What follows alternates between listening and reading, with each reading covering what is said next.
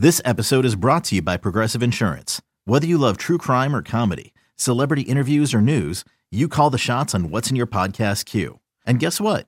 Now you can call them on your auto insurance too with the Name Your Price tool from Progressive.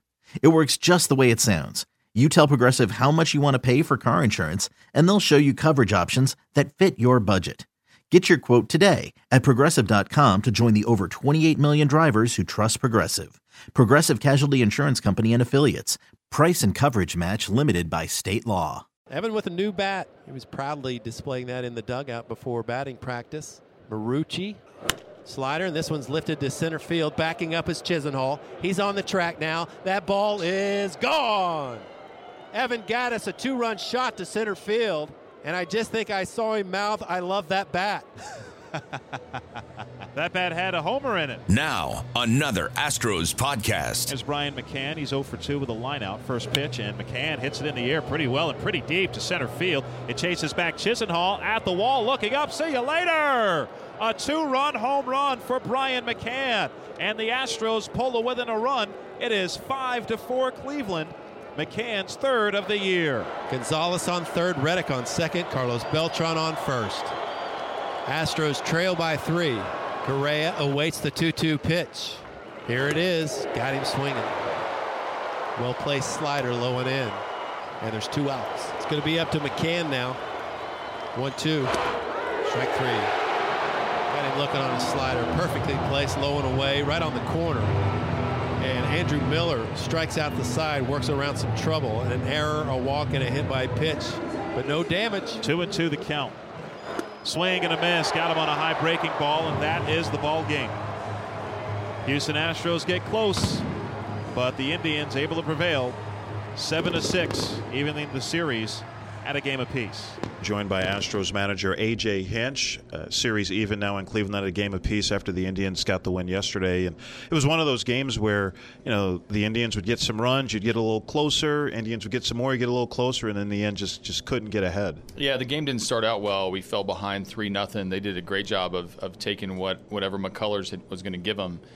Some opposite field hits, some well-placed hits, some balls hit hard. And we look up and we have a 3-0 deficit, which against Bauer for us, who's been a nemesis the last couple of years, was an uphill battle. But this team has shown me time and time again we're never out of a game. We're going to completely play the game the best we can. And we ended up getting ourselves really close. They pulled away again. They had their primary bullpen come in, and we still made it a game and had an opportunity against Andrew Miller. So love the way we competed. We fell short yesterday, but if we play like that, that kind of resolve and tenacity, we're going to win a lot of games. And McCullers struggling in that first inning and then righted the ship at least until the 5th inning when he gave up a couple more runs. What changed for McCullers after that first inning? I thought he came into the game a little bit tentative, eased his way into it and found himself in some trouble and then had to dial it up for a couple innings and then just didn't execute at the end and they put some at-bats together. So it's difficult as you get into games if you give them any sort of momentum. These guys are good enough hitters, especially this club, to string some things together, and they wound up in some situations where we couldn't control their scoring. So both innings where they scored multiple runs, they put a lot of pressure on us to have to be perfect on defense and perfect in pitch execution, and we were neither. I know Evan Gattis is a guy that you had struggled, particularly the first week and a half or so of the season, to get some at-bats. He's starting to get some playing time, had a 2-run home run yesterday, and it's been pretty impressive to watch what he's been able to do, even though the at-bats haven't always been consistent. Yeah, he's been consistent in his work and prep, and he's just waiting for opportunity. And I do have to force him into the lineup sometimes and remind ourselves this guy hit 30 homers. He drove in a lot of runs last year. When he gets hot, he's a scoreboard changer. The game's going to change when he comes up to bat. So I'm going to get him in there a little bit. Beltran's played left field a little bit with Springer down. I've moved the outfield around, and it's given him a couple of at-bats. He's going to catch tonight. He may catch tomorrow. So I like when he's in the lineup, especially when he swings a bat like he did last night. And Marwin Gonzalez, another guy, you talked about trying to get him going, 0 for 18, winds up getting 2 hits, including a 2-run double last night. Yeah, he's coming around, and I think, some regular playing time, and honestly just a couple hits will do wonders for him. There's so much pressure these guys put on themselves when they don't get hits, and they all know if they're 0 for 10 or 0 for 12 or 0 for 18, those are long stretches, especially as a semi-bench player for Marwin. So seeing him get a couple hits brought a little confidence to him. He's going to play a little bit with Altuve nursing his shoulder injury, and maybe that gets him going. Yeah, with Altuve and Springer both not in the lineup. Status quo for them at this point? Hope to get them back soon? Yeah, I'd love to have them back as soon as possible. They've got some lingering soreness, and I think right now at the end of April, it's just not worth having them play through it right now. And I do like the way Marwin's going to swing the bat. I get Tony Kemp in there, who just got up. Maybe he creates a little bit of havoc on the bases or gets on base against Kluber. But we got to get our team back in full strength. It'll feel nice. It's a little bit weird to look at our lineup and see Beltran and Altuve and Springer on the bench, but it's needed today. Robert Ford, Steve Sparks, on your radio, the Houston Astros Radio Network. And I'm with the ace of the Astros rotation, and it's Dallas Keuchel, of course. And I guess, Dallas, more than anything, you've answered the questions of your health. Just the way you pitch, you feel pretty good.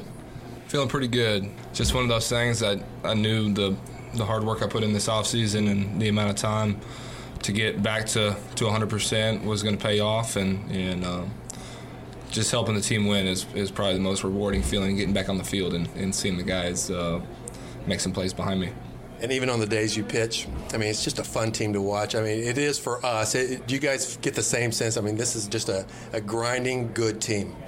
It is, and one of the most fun things that I get to watch every 4 days in between my starts is when guys come in the clubhouse, we know we have a good chance to win, and that's probably the greatest feeling that you can have coming into a baseball game. Yeah. Just knowing the confidence guys have in each one of their teammates and the ability of themselves to go out there and get the job done. I want to do a little backup real quick. You majored in apparel studies at Arkansas. Tell me how that came about. This just doesn't seem usual. Yeah, it was kind of. I thought about it for a while, but I wanted to kind of do a business management sort of gig. I enjoyed kind of the sports agent side of the world, but I think my true calling was shoe design or shoe wear, athletic wear, and that entailed apparel design. So I did major in that, ended up switching over, and it ended up being pretty fun, and hopefully it'll help me out later after my career's over with, and I got to go to class with some pretty decent looking girls too. I got a weird question for you, and you can tell me to take a hike if you want to, but something I've always wondered. So if you could tell me what your beard would say if it could talk, I'd love to hear it. So just give it a shot. If you don't want to, I understand. Oh, that's a good one, Sparky. Well, I guess first of all, I'd say I feel so blessed to be dangling off this sculptured face. Oh yeah. That's not a question I've ever been asked before. Let me see here. First off, my beard loves America. Oh yeah. He also loves freedom and justice. That's cool. He does love the name Razorback Chin Moss for sure. I can see that. The ends of this beard are the most sensitive, and he appreciates the fans for sure. The beard wants the Astros to know, and the fans, that he hears the cheers and the encouragement. That's good to know. I mean, I don't know, Sparky. You kind of got me on this one. Take your time. It doesn't like feather pillows. My rebellious bristles love the attention. Sometimes the beard says, hell, I could even make that play. Oh. He loves oils. Dallas takes great care of the potential stench. I'm a lucky beard. It's been a great run. In Keuchel's corner, keep rocking. These long whiskers feel you. That was weird, creepy, and awesome. I'm going to drop the mic. This has been a production of the Houston Astros Radio Network.